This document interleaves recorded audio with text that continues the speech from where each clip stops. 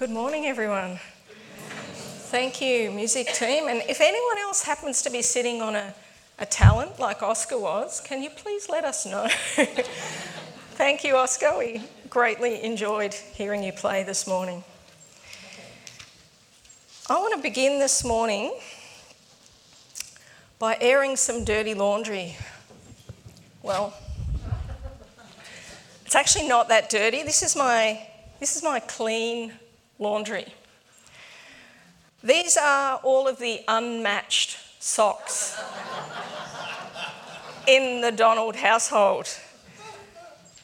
There's a lot of them. And occasionally, you will find an adult or teenager sock in here, but most of the socks are little girl socks, and they just keep building up in this basket. And some of the socks are short-term residents. They might stay there for one wash, separated from their partner while the washing gets done. But sadly, many of the socks that are in this basket are long-term residents of this basket. And I know that I am not the only person in the world that has this problem. Many people have this problem of unmatched socks. We never had need for a socks with our partner's basket before, with our 3 older kids. So I don't know if you just get slacker after number 3 and things are just sort of built up. But many of these socks sit lonely week after week as each load is put away, and they wait for that day when Bruce and I can stand it no longer and we order a clean-up of the girls' bedrooms. And that usually results in many happy reunions amongst the socks without partners. Now, I say usually because of recent times, last sort of 6 or 7 months, there has been increasingly little joy amongst the socks without partners, even when a clean-up has been ordered. And silly me, I thought that the girls were just getting better and better at cleaning up their bedrooms. I'd order a clean-up, I'd be called to come and do the inspection at the end, and the time was getting shorter and shorter and the rooms were getting cleaner and cleaner. But still, the socks without partners were not finding partners. And so I smelled a rat. And it didn't take long to find the rat, because if you scratch below the surface of an outwardly clean bedroom, you will find all sorts of things. And so one day I took it upon myself to lean over the bed, between the wall and the bed, where it joins, and see what was down there. And can I tell you, it was rammed full with stuff that was down there. Absolutely all sorts of stuff: toys, clothes, books, old craft projects, schoolwork, school books, school library books. It was an Aladdin's cave. And so I got down on my stomach and I moved aside the storage boxes, and I was like a wombat burrowing through there deeper and deeper, and there was stuff coming out either side until finally there was nothing left under the bed. And then there was a mild panic while I struggled trying to get out, because I was kind of gone in too far, and there's that moment of panic when you think I can't get out. But never in your life have you seen a more messy bedroom than the bedroom after I'd done my burrowing trick under the bed. And everything that was under there had been brought out into the light of day. And we Christians are sometimes just like that little child that hides their mess under the bed and tries to pass the room off as clean. Because what you get with us is not always what you see. Often what you get is that nice facade, the Christian facade. And if you scratch a little bit below the surface and get down on your belly and really have a good look, you might be very surprised at what you will find. And it won't just be a whole pile of unmatched socks. You'll see whole families bickering and squabbling on their way to church. Step out of the car and enter the realm of the church building, and it's all smiles and happy times. You'll see the person intently listening to the sermon, while what's going through their mind is, now what should we have for dinner tonight? Someone else can smile and be dishing out words of encouragement while they're in the building, but at home their tongue is unleashed to become a thing of destruction. Another can pray very eloquently during the prayer meetings, while all the time thinking, oh, how long is this going to take? Someone else can lead a Bible study or teach little children on a Sunday morning all about forgiveness, but they're not able to practice it themselves. Someone else is happy to serve, as long as they don't have to serve with this one or that one, or as long as things are done their way, or as long as their efforts are appropriately acknowledged. Now, I'm sure that you can all think of plenty of examples yourself, because if we are all honest with one another, we've all been there in one way or another. We can all think of times, possibly even times this week, when our motives have been wrong, and when the way that we have presented ourselves in the company of other Christians is not the way we present at work or at home. And this is what Jesus is addressing in our Beatitude today. His most comprehensive commentary on it is found in Mark chapter 7. So if you've got your Bibles or other forms of scripture with you, Mark chapter 7, verses 1 to 8. In my Bible, this section is titled Clean and Unclean. The Pharisees and some of the teachers of the law who'd come from Jerusalem gathered around Jesus and saw some of his disciples eating food with hands that were defiled, that is, unwashed. The Pharisees and all the Jews do not eat unless they give their hands a ceremonial washing, holding to the tradition of the elders. When they come from the marketplace, they do not eat unless they wash, and they observe many other traditions, such as the washing of cups, pitchers and kettles. So the Pharisees and teachers of the law asked Jesus, "Why don't your disciples live according to the tradition of the elders, instead of eating their food with defiled hands?" And he replied, "Isaiah was right when he prophesied about you hypocrites. As it is written, these people honour me with their lips, but their hearts are far from me. They worship me in vain. Their teachings are merely human rules. You have let go of the commands of God and are holding on to human traditions." Now, in Matthew's Gospel, Jesus is even more blunt. "Woe to you, teachers of the law and Pharisees, you hypocrites! You clean the outside of the cup and the dish, but inside are full of greed and self-indulgence. Blind Pharisee, first clean the inside of the cup and dish, and then the outside will also be clean. Woe to you, teachers of the law and Pharisees, you hypocrites!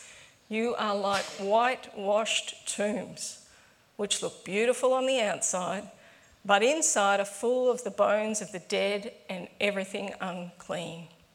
In the same way, on the outside you appear to people as righteous, but on the inside you are full of hypocrisy and wickedness." They're pretty tough words.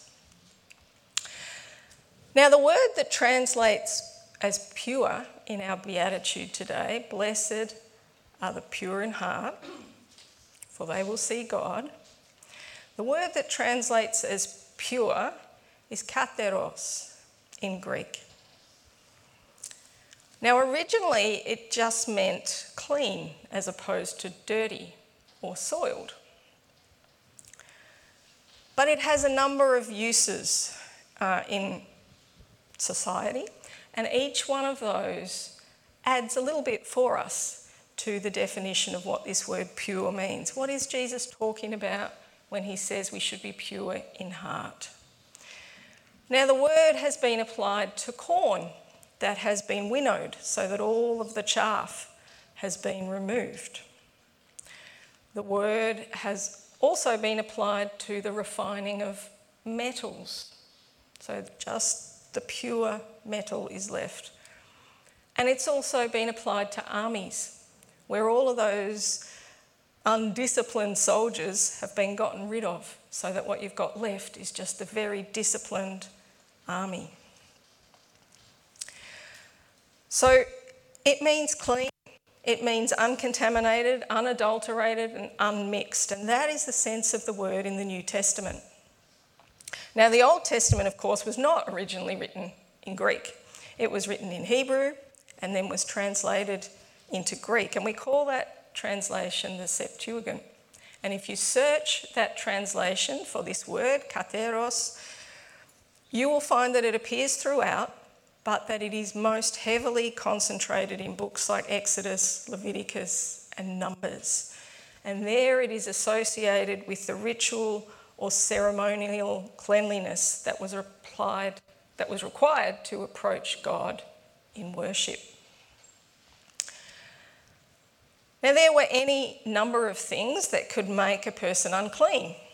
Skin diseases, childbirth, certain types of food, contact with mildew, menstruation, sexual activity, but right up near the top of the list was contact with a dead body.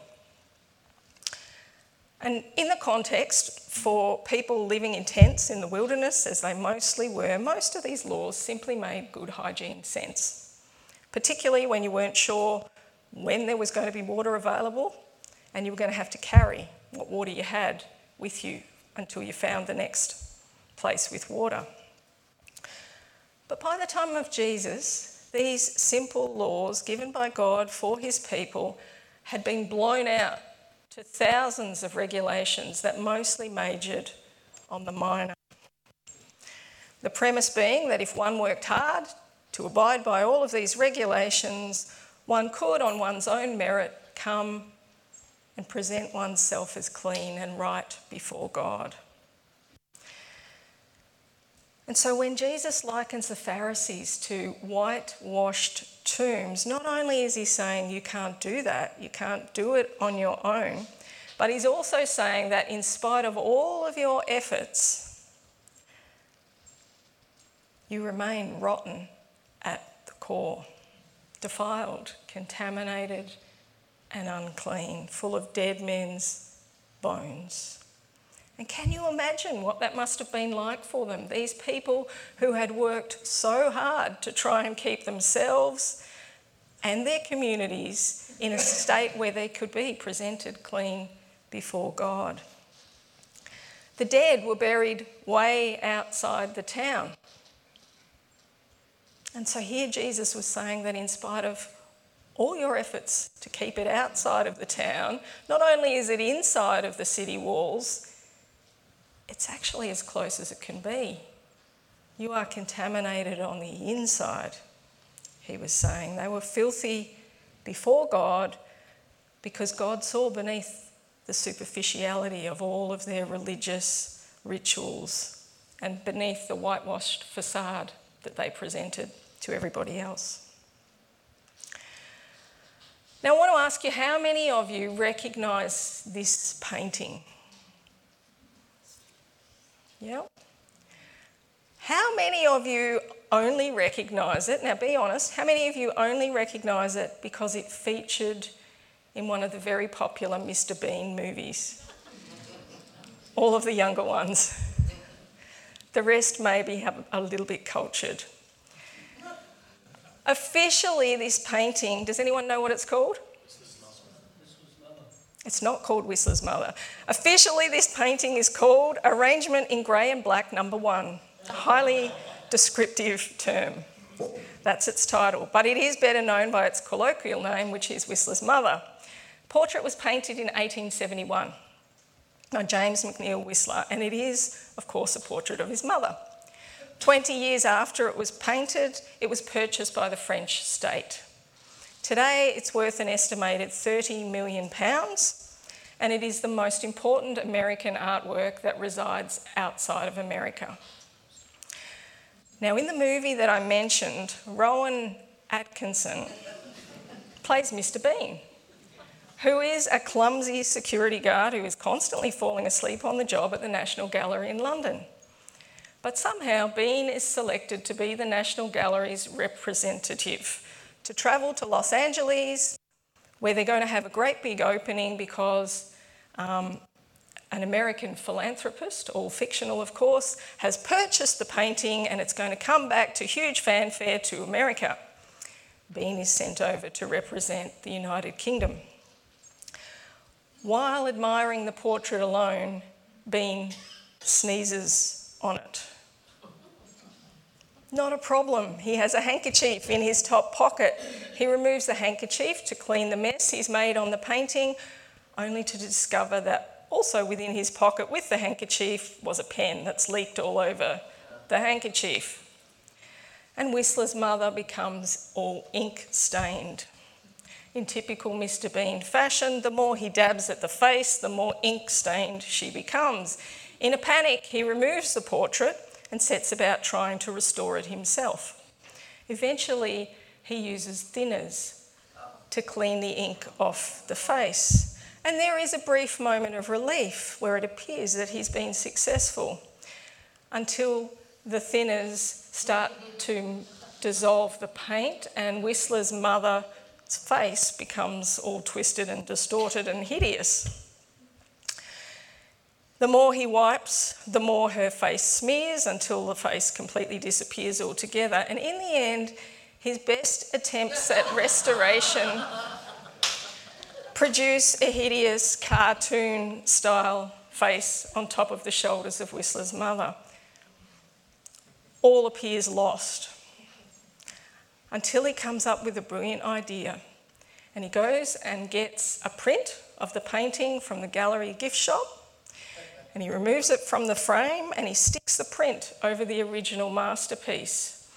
And to give it a bit of authenticity, he beats up some egg whites and paints them so they get the nice brushstroke effect. And the forgery fools all of the international art critics, and the grand opening is a huge success. I think that contaminated, defiled masterpiece gives us some idea of what God must see when he looks beneath the facade that so many of us have. Doesn't matter how much we wipe and scrub and try to restore it ourselves, until that facade comes down, restoration will not be possible. God created the original, and he can and he will restore it, but we must first do away with the facade that is there and hand it back to him, just as it is, to allow his Holy Spirit to do that refining work.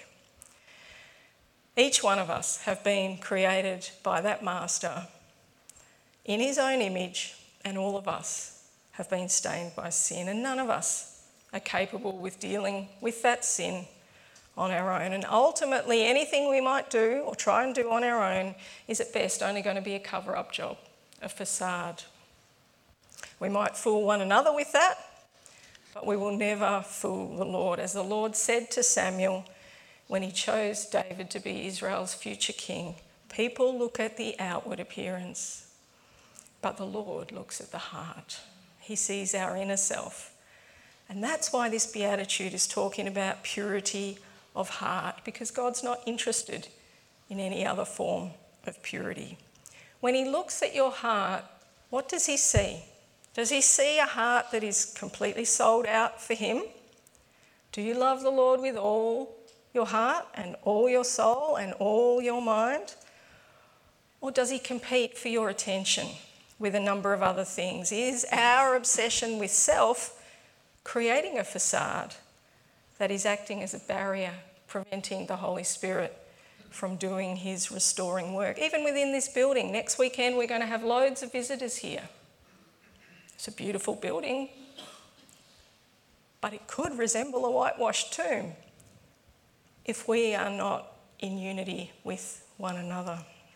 So how do we overcome this obsession with self? James provides these words of advice in his brief letter. You'll find them in James 4, 7-8. Submit yourselves then to God, resist the devil, and he will flee from you. Come near to God, and he will come near to you. Wash your hands, you sinners, and purify your hearts, you double-minded. Trying to serve both God and self is double-minded. And if you think back to those examples that I gave earlier, the bickering family, the person who wants to serve but only for these reasons, if you think back to those examples, all of them have some element of self, which causes this double-mindedness that James is talking about. The double-minded, James says to them, submit to God, resist the devil, come near to God, and he will come near to you. Cleanse your hands and purify your heart. Was the first verse that I ever learnt. Come near to God and he will come near to you, James 4:8. And it is a wonderful promise to us. And I think contained within that promise lies the secret to today's beatitude. Purifying the heart begins with submission. And that submission flows from all of the other beatitudes. There are no laws that we can follow to guarantee purity. And that is precisely Jesus' point when he chastises the Pharisees for their meticulous religious behaviour. They were washing the outside without attending to their hearts. You see, purity is not a law, purity is a desire. And it takes hold of those who are poor in spirit and those who mourn the presence of sin in their lives, and those who are meek, and those who long to see the righteousness of God's kingdom take hold in the world, but recognise that for it to do that, it must first take hold within their own hearts. In these people, the desire for purity will well up like a spring. And the pathway to that purity begins with a bold but very simple prayer, David's prayer, Psalm 139, 23-24. Search me, O God, and know my heart. Try me and know my thoughts. See if there be any grievous way in me, and lead me in the way everlasting. And as we draw near to God, and he draws near to us, two miracles happen. The first is the miracle of transformation. And that is what we've been speaking about this whole series as we've talked about being transformed more and more into the image of Christ. And the second is a miracle of perception. Sometimes these things happen rapidly, sometimes they take time. I like Raquel Parham's definition in her book, A Spiritual Formation Primer. She writes that as we do this, we call it spiritual formation. It is the process in which believers cooperate with God and with one another so that their souls are nourished and their characters are transformed into Christ-likeness. We cooperate with God through his Holy Spirit, and we cooperate with one another in Christian community in this work of soul nourishment and transformation. The Holy Spirit is the primary agent in our formation into Christ-likeness, and we seek to cooperate with him. But we can't do that unless we recognise his influence in our lives, and that can only happen when we let go of the facade and slow down to look and listen for his presence in our lives. Any mother or father in the schoolyard can recognise the sound of their own child yelling mum or dad over the whole mix of everyone else yelling the same thing in the schoolyard. And so too, with time and attentiveness to the details of our own life experiences, we can learn to recognise his movement in our own lives. And we can choose to respond accordingly. We can also intentionally seek to foster that partnership by what one author, Evan Howard, has called constraining one's own human experience in the context of God's active presence to achieve spiritual ends. Now, what on earth does he mean there? Constraining one's own human experience doesn't sound very fun. It sounds like you're missing out on something if you're constraining. It is, in fact, one of the many paradoxes of the Christian faith. To constrain your own experience is to exert control over the way you behave, and yes, at least initially, that might prevent you from doing something that perhaps you might otherwise want to do. You might study the scriptures at night, and that might mean you miss out on some of your favourite TV shows. Or you might practice a season of fasting, and no prizes for guessing what you're going to miss out on if you do that. Perhaps you might spend some time in solitude, foregoing time with others. Or you might regularly open your house in hospitality to others, foregoing privacy. Or you might abstain from practices and products that are produced through oppression of workers overseas or that are harmful to the environment. Or you might regularly spend time in prayer or meditating on scripture or journaling. All of these practices we call spiritual disciplines. And all of them constrain self in some way, and this focuses our experience and creates space in our lives for us to cooperate with the Holy Spirit in that nourishment of our souls. And that leads to our formation into Christ-likeness. Now, it is our intent later on in the year, perhaps with some small groups, to look in more detail at some of these disciplines and perhaps to have opportunities to practice them together, particularly those we're not really familiar with.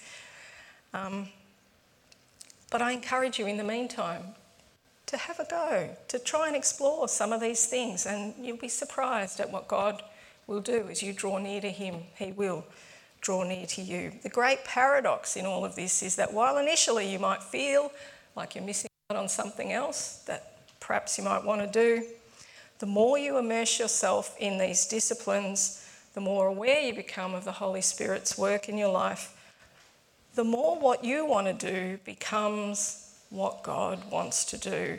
Constraint becomes the gateway to freedom. Now, we can constrain our experience to help us cooperate more fully with the Holy Spirit, but sometimes we don't get a choice in it. Sometimes bad things just happen to us. And it doesn't matter what we do, we're not going to be able to constrain that sort of experience. Times of great suffering and anguish come, and it is in those times that we can constrain our reaction to those experiences and thereby allow space for the Holy Spirit to operate in that experience. In fact, sometimes trials are the greatest catalyst for very rapid spiritual growth, because it is then that facade falls. The mask that we had on doesn't really seem to fit in those circumstances anymore. And it is in that hard place that we can experience more readily the futility of self. And we learn to draw near to God and experience the blessings that he has for us, and also allow ourselves to experience the blessings of Christian community. We cooperate not only with the Holy Spirit, we cooperate also with one another. And we can do that formally in worship, in corporate prayer, in Bible study, in engaging one another to be a formal sort of spiritual mentoring process. But it also happens informally when we just share our lives together and speak of what God is doing into one another's lives. Our conversations that we have amongst ourselves should be different to the conversations that everyone else is having, because they should be peppered with the excitement of seeing God at work. There's nothing more wonderful than sitting with someone who is drawing near to God and who is actively making space for the Holy Spirit through the practice of the disciplines, and hear them pour out what God is doing in their lives. In every case, their testimony rings true to that promise that when we draw near to God, he will draw near to you. With this miracle of transformation comes the second miracle, the miracle of perception. Now, the Bible makes it pretty clear that no one can see God and live.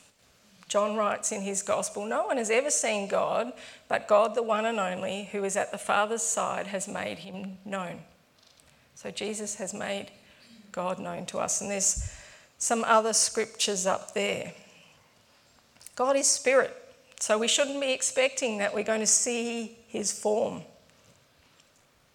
But neither should it mean that we have to wait until we die or Christ comes again to experience his blessings. So what does Jesus mean when he says that we will see God? Well, seeing means a number of things. It means being in God's presence. If I say to you, "Can I see you for a moment?" it doesn't mean that I want to gaze on your form and study you. It means that I want you to come into my presence. Maybe I've got something to tell you. Maybe I've got something to show you. And that is how Pharaoh used the word when he finally said to Moses that he would never see his face again. He meant that as king, he would not be admitting Moses back into his presence. So in that sense, we see God because God has admitted us into his presence. Seeing also means understanding. If you explain something to me and I say, "Oh, I see," doesn't mean that I physically see what you're describing, but it means that I understand it. And that's how the psalmist used the word when he said, "Open my eyes that I may see the wonderful things in your law." Didn't mean that he wanted to admire the calligraphy, the way in which the law was written. He's talking about that understanding that comes when spiritual blindness falls away. And we had the perfect example of that last week in the testimony that we had. She said, all of a sudden things were different and I could see God in nature. And it doesn't have to be just nature.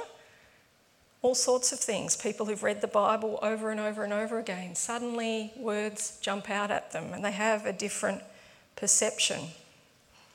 We see and experience God in his word, in prayer, in serving others, and in the circumstances, good and bad, of our lives. It's difficult to explain, but once you have experienced it, you know why. We call it a miracle of perception, because things are suddenly different.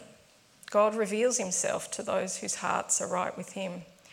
We also see God through Christ. No one has ever seen God, but God, the one and only, who's at the Father's side, reveals him to us. He's made him known. So when we let go of that facade and we seek to cooperate with the Holy Spirit and with others in this journey of transformation, we are changed more and more into the image of Christ, and we begin to see his image reflected in ourselves and also in other Christians that we know. The kingdom of God is truly within us. So we see because we become more like Christ. And on earth, what we see is at best only a very poor reflection. For now we see in a mirror, indirectly or dimly, but then we will see face to face. Now I am known in part, then I will be fully known, just as I am fully known. Ancient mirrors were just a piece of polished metal. They looked like the image up there on the screen for you. They provided some reflection, but it wasn't very good. And that is how we see now. It is a blessing to see and experience God in our earthly life, but how much more so will it be when we see face to face and know fully and are fully known. Beneath the facade, there lies a masterpiece in need of the master's restoration, and within every whitewashed tomb there are dry bones waiting to have new life breathed into them by the master. Blessed are the pure in heart, for they will see God. We're going to sing a response. The song is Refiner's Fire, and if you could sing it prayerfully, it is a response to God about our desire to be more and more like him.